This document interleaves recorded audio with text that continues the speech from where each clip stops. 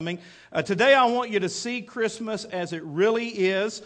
Flora read the Christmas story to us, but I want to read one verse in Luke's Gospel, chapter 2, verse 7, and then talk about three things that we find in a nativity scene.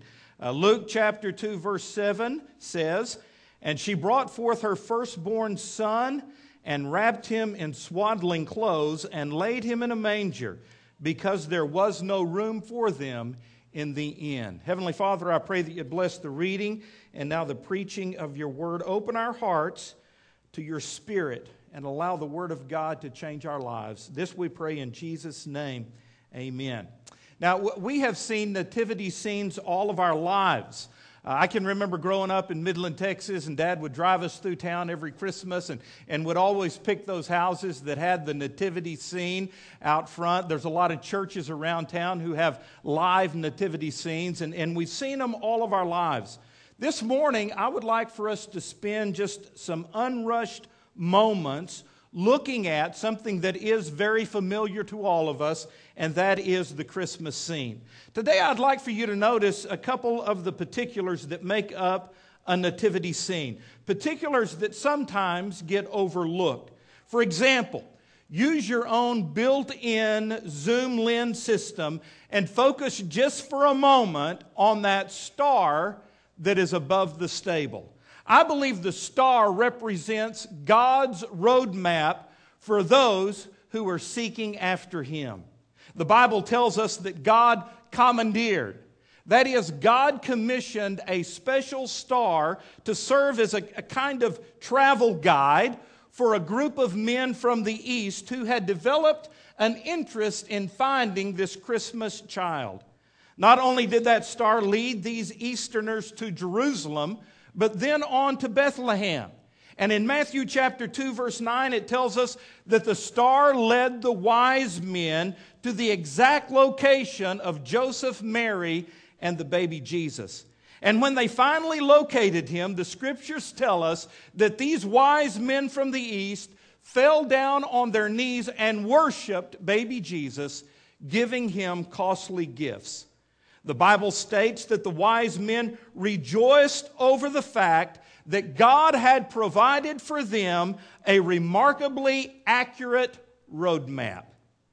They knew in their hearts they would never have been able to find the Christ child without the star, the Christmas star, God's gift of direction, God's travel guide for those who are seeking Him.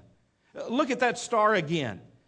Look at it as a symbol of the fact that God always provides roadmaps and travel guides to those who are earnestly seeking after Him. That is a truth, my friends. Throughout history, God has seen to it that those who diligently seek after Christ find Him. Let me say it like this. God makes Himself available to those of us who are seeking Him. Many of us in this place are born-again Christians. Most of you are dedicated Christians. All of us who are Christians can look back to a time when God got our attention and started working inside of us. And He provided someone to be a travel guide that led us to Christ. I don't know who it was for you. Maybe it was your dad or your mom. Maybe it was a guy at work or a schoolmate or a neighbor or a close friend. It could have even been a teacher or a pastor. But all of us who are Christians can retrace our steps. We can retrace our spiritual journeys and say, without that person, without that pastor or that teacher or that friend or that parent, I doubt I would have ever come to faith in Christ. I don't think I would have ever found Jesus as my Savior had it not been for that person. God had someone cross our path, someone whose light was bright enough and whose love was real and whose faith was strong and compelling that we found ourselves trusting that earthbound travel guide to lead us to Jesus Christ. Really thinking about that, what would some of our lives be like today what in the world would we be? Where would we be? What would we be doing had it not been for that earth-bound star that God used as a roadmap in our lives? Believers, today would be a great day to just stop and thank God for the gift of travel guides. In fact, why don't you right now in your mind take a moment and put a name to that star or those stars that God used to lead you from a life of sin to faith in Jesus Christ. Well, it's not hard for me. Two of them are sitting right here, my mom and my dad. And I'm thinking back to a preacher that, man, he loved me. He was a preacher that was hard, and sometimes he was stern, and he could be mean, and he preached for an hour and a half every Sunday morning. No lie, an hour and a half. And if you got up and walked out in his sermon, he would call you down and tell you to sit back down. He wasn't finished. Jason, sit back down. But Brother Zellers did it a lot sterner than that. Jason, sit down! I mean, you were scared to death. But thank you, buddy. Thanks for being scared, man. But he loved the Lord and he loved me. And I can remember the Sunday night he preached on hell. And I was afraid to go there. And so I went to the altar, and E.E. Zellers, my pastor, led me to faith in Jesus Christ. He was one of those stars, one of those travel guides. We all have them. Remember this, if you're a Christian here today, God needs you to be a guiding star to somebody else. Let me say it like this. God is calling you to be a star. Huh? That's pretty cool. God is calling you to be a star. Who can you lead to Christ this new year? Who has God placed in your path right now that needs to know Him as their Savior? You are to be their travel guide, leading them to Jesus. I'm also aware of the fact that some of you are here today and you're just like the wise men that we read about in the Bible. You're still searching and seeking. Chances are that God has already put a travel guide in your life. It may very well even be the person who has invited you to church today. And my simple prayer for you is that you see the light and that you trust Jesus today for salvation. Look again at the scene and refocus your zoom system to the wooden stable itself. The stable. God sent Jesus to live in the real world. That rough sawn hut that stable makers today look so quaint. But I can assure you, back in Jesus' day, that stable was anything but quaint. It was just like another 1,000 other stables crowded with smelly animals, dark and damp and rodent infested. It was an all-around rotten place to birth a baby. Which makes a thinking person ask, if God could commandeer a star to serve as a travel guide, why couldn't God commandeer a suite at the Bethlehem Hilton? Or at least a room at the Holiday Inn Express? I mean, thinking about it, getting a star to do what that star did is a much bigger feat than a room would be.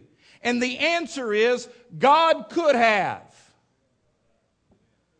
But He deliberately chose not to. God chose the stable for His Son to be born in, I think, for a very important reason. You see, when God sent His only Son to live on this earth, He made a strategic decision not to shelter Him from the harsh realities of life. God had no intention of shielding His Son by having Him born into the make-believe world of the rich and famous. God wanted His Son to experience life in all of its blue-collared boldness. Jesus' first breath of air burned with the odor of animal urine. The first sound His little ears heard were the grunts of livestock. Jesus' first outfit was made of rags. From day one, God the Father determined not to shelter His Son from the rude, crude realities of life on planet Earth. And you may wonder why. Why would God the Father do that to His Son? Well, because insulated aristocrats can't relate to what you and I go through every day. They don't live where we live. They don't eat what we eat. They don't work like we have to work. And they don't suffer the same ways you and I have to suffer. So take a good look at the stable again, friends. The stable is a permanent symbol of the fact that God sent Jesus to live in the real world. Jesus was given no aristocratic advantage. He had humbler beginnings than any of us. He was born into a real family. He lived in a real neighborhood. He worked a construction job for the first 30 years of his life. He had real friends. He suffered hardship like the rest of us. And he died a cruel death on the cross for a crime he didn't even commit. So when the Bible urges people who are going through disappointment and pain to pour their hearts out to our now ascended Savior, we Christians can do so with absolute assurance that Jesus understands exactly what we are going through because He's been here. Life without advantage, shortage, poverty, discrimination, oppression. Have you ever considered the fact that Jesus was a refugee before His first birthday? Rejection? He knew it. Ridicule? It was a part of His everyday life. Abandonment? He felt it from His closest friends in the hour of His greatest need. Temptation from the devil? He battled it out with the devil on Satan's own turf. Death of a loved one multiple times. Physical pain? More than you and I will ever experience. Friends, whatever you experience in this life that drives you to within an inch of your breaking point, which may be where some of you are today, whatever you experience that hurts you so deeply that you want to cry out, I can't go on. Nobody understands what I'm going through. Just look at the stable and be reminded this Christmas that Jesus understands. He's been there. He can identify with you no matter what you're going through. And you matter to Him a whole lot more than you know. Can you see how important the stable is? It symbolizes the unsheltered life of Jesus. It stands as a permanent monument to His ability to identify and sympathize with whatever you're going through. And that's exactly what the Word of God says. The book of Hebrews tells us, we do not have a high priest who cannot sympathize with what we're going through. He understands. He knows. He knows what you're feeling right now. He knows the deepest hurt in your heart that you've never told anybody about. He knows what keeps you up at night. He knows what you're thinking about right now that's bothering you. He knows. He understands. And He can do something about it. He has the answer. The fact is, if you want that in your life, you've got to invite Him in. You must trust Him. And that kind of brings me to that third part of this nativity scene. You've seen the star, you've seen the stable. Now refocus and zero in on the manger. Because the manger talks about something ordinary becoming extraordinary. So when you look at that manger, don't think of it as a first century bassinet, because it was a far cry from that. It was nothing more than a feeding trough for cattle. Just a crudely constructed piece of farm furniture. Ordinary in every way. In fact, if you think about it, the only reason we Westerners are familiar with the term manger is because of one little clip in the Scripture when it says God's Son was laid in one. Apart from that, we wouldn't have a clue as to what a manger was. But because God's Son was laid in a manger, look what has happened to what was an ordinary piece of farm furniture. All of a sudden, it has a new dignity. It has become a household word. The ordinary becomes extraordinary. A feeding trough for cattle becomes the cradle of a king. That's quite a transformation. Wouldn't you agree? Look at the manger, friends. It really is a symbol of what can happen to an ordinary man or woman when Jesus Christ moves inside of their life. It's a symbol of what has happened to thousands of people around this world and in our church. Ordinary people. Just average, run-of-the-mill people right here in the River Valley. People like you and me working and thinking and acting and relating people until one day these ordinary people saw themselves for who they really were. Lawbreakers in God's eyes. Maybe for the first time they saw themselves as sinners, moral failures. And they did not hide from that truth.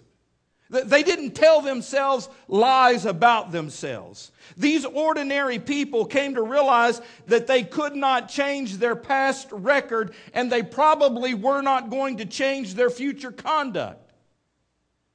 And something clicked on the inside, and they realized for the first time that on Judgment Day, when they stood before God, they would be guilty. And so what did these ordinary people do?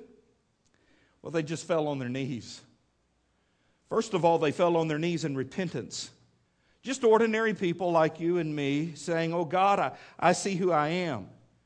I see who you are, that you're holy and I'm not, and I've fallen short. And Lord, I repent. I repent, forgive me of my sins. Secondly, they fell on their knees and they cried out for grace. Grace that only God can give through His Son, the Christmas child, who was born to die for the sins of the world. Friend, what you need today more than anything else is that abundant free grace of God. That grace that gives you what you don't deserve. What we deserve is death and hell. Grace makes it available for us to receive pardon and forgiveness. And so here's just a lot of ordinary people who realize they are sinners, and they fall on their knees seeking God's forgiveness, asking for God's grace. And thirdly, they fall on their knees in worship to Christ when they realize that salvation has been granted and forgiveness has been afforded them. They are now forgiven and adopted and brought into the family of God as sons and daughters. Their life has been transformed. The Bible says we are born again. We are made brand new. All the old things are in the past and everything is now new. That is cause for rejoicing. That is cause for worship. You see, when Jesus Christ takes up residency by His Spirit in an ordinary life, I can assure you the ordinary gives way to the extraordinary. Just as a feed trough becomes a king's cradle, a very average man or woman becomes exceptional when Jesus Christ moves in your life. You see, God does to humans what Jesus did to that manger. He makes something that was ordinary extraordinary. And my question this morning to you is simply this: will you allow Jesus to bring that change in your life if you haven't allowed Him to do so yet? He wants to change you. He wants to make life worth living for you. And He can. He's the only one who can. So today, would you come and trust Him as your Lord and Savior? If you're here today and you're a Christian, I can't think of a better Sunday out of the 52 that we come here to come to the altar and thank God for His salvation, His gift to mankind. And while you're here thanking Him for that, thank Him for the star that led you to Christ, the travel guide who led you to the Lord. And make a commitment at the altar this morning that this new year in 2013, you're going to be a travel guide for someone else. And by the way, if you're here today and things aren't well with you, you've got all kinds of problems and issues, and You don't know how you're going to make it. Understand, the one who was born in that stable knows what you're going through. And today he can help you. Because he's God. Heavenly Father, I pray that you would speak right now as only you can. I pray, dear Jesus, that as your Holy Spirit works in our hearts, my friends who are here who need to come and give their life to you would do so. Lord, I believe there's a person here today that needs to come and accept Jesus as their Lord and Savior. May they step out and come in faith. Lord, for others who just need to come and pray for whatever reason, give them the courage to come. We ask it in Jesus' name. Amen. I'm going to ask that you stand with heads bowed and eyes closed. And as the song is played, why don't you come and pray? The altars are open. Would you come? Step out right now and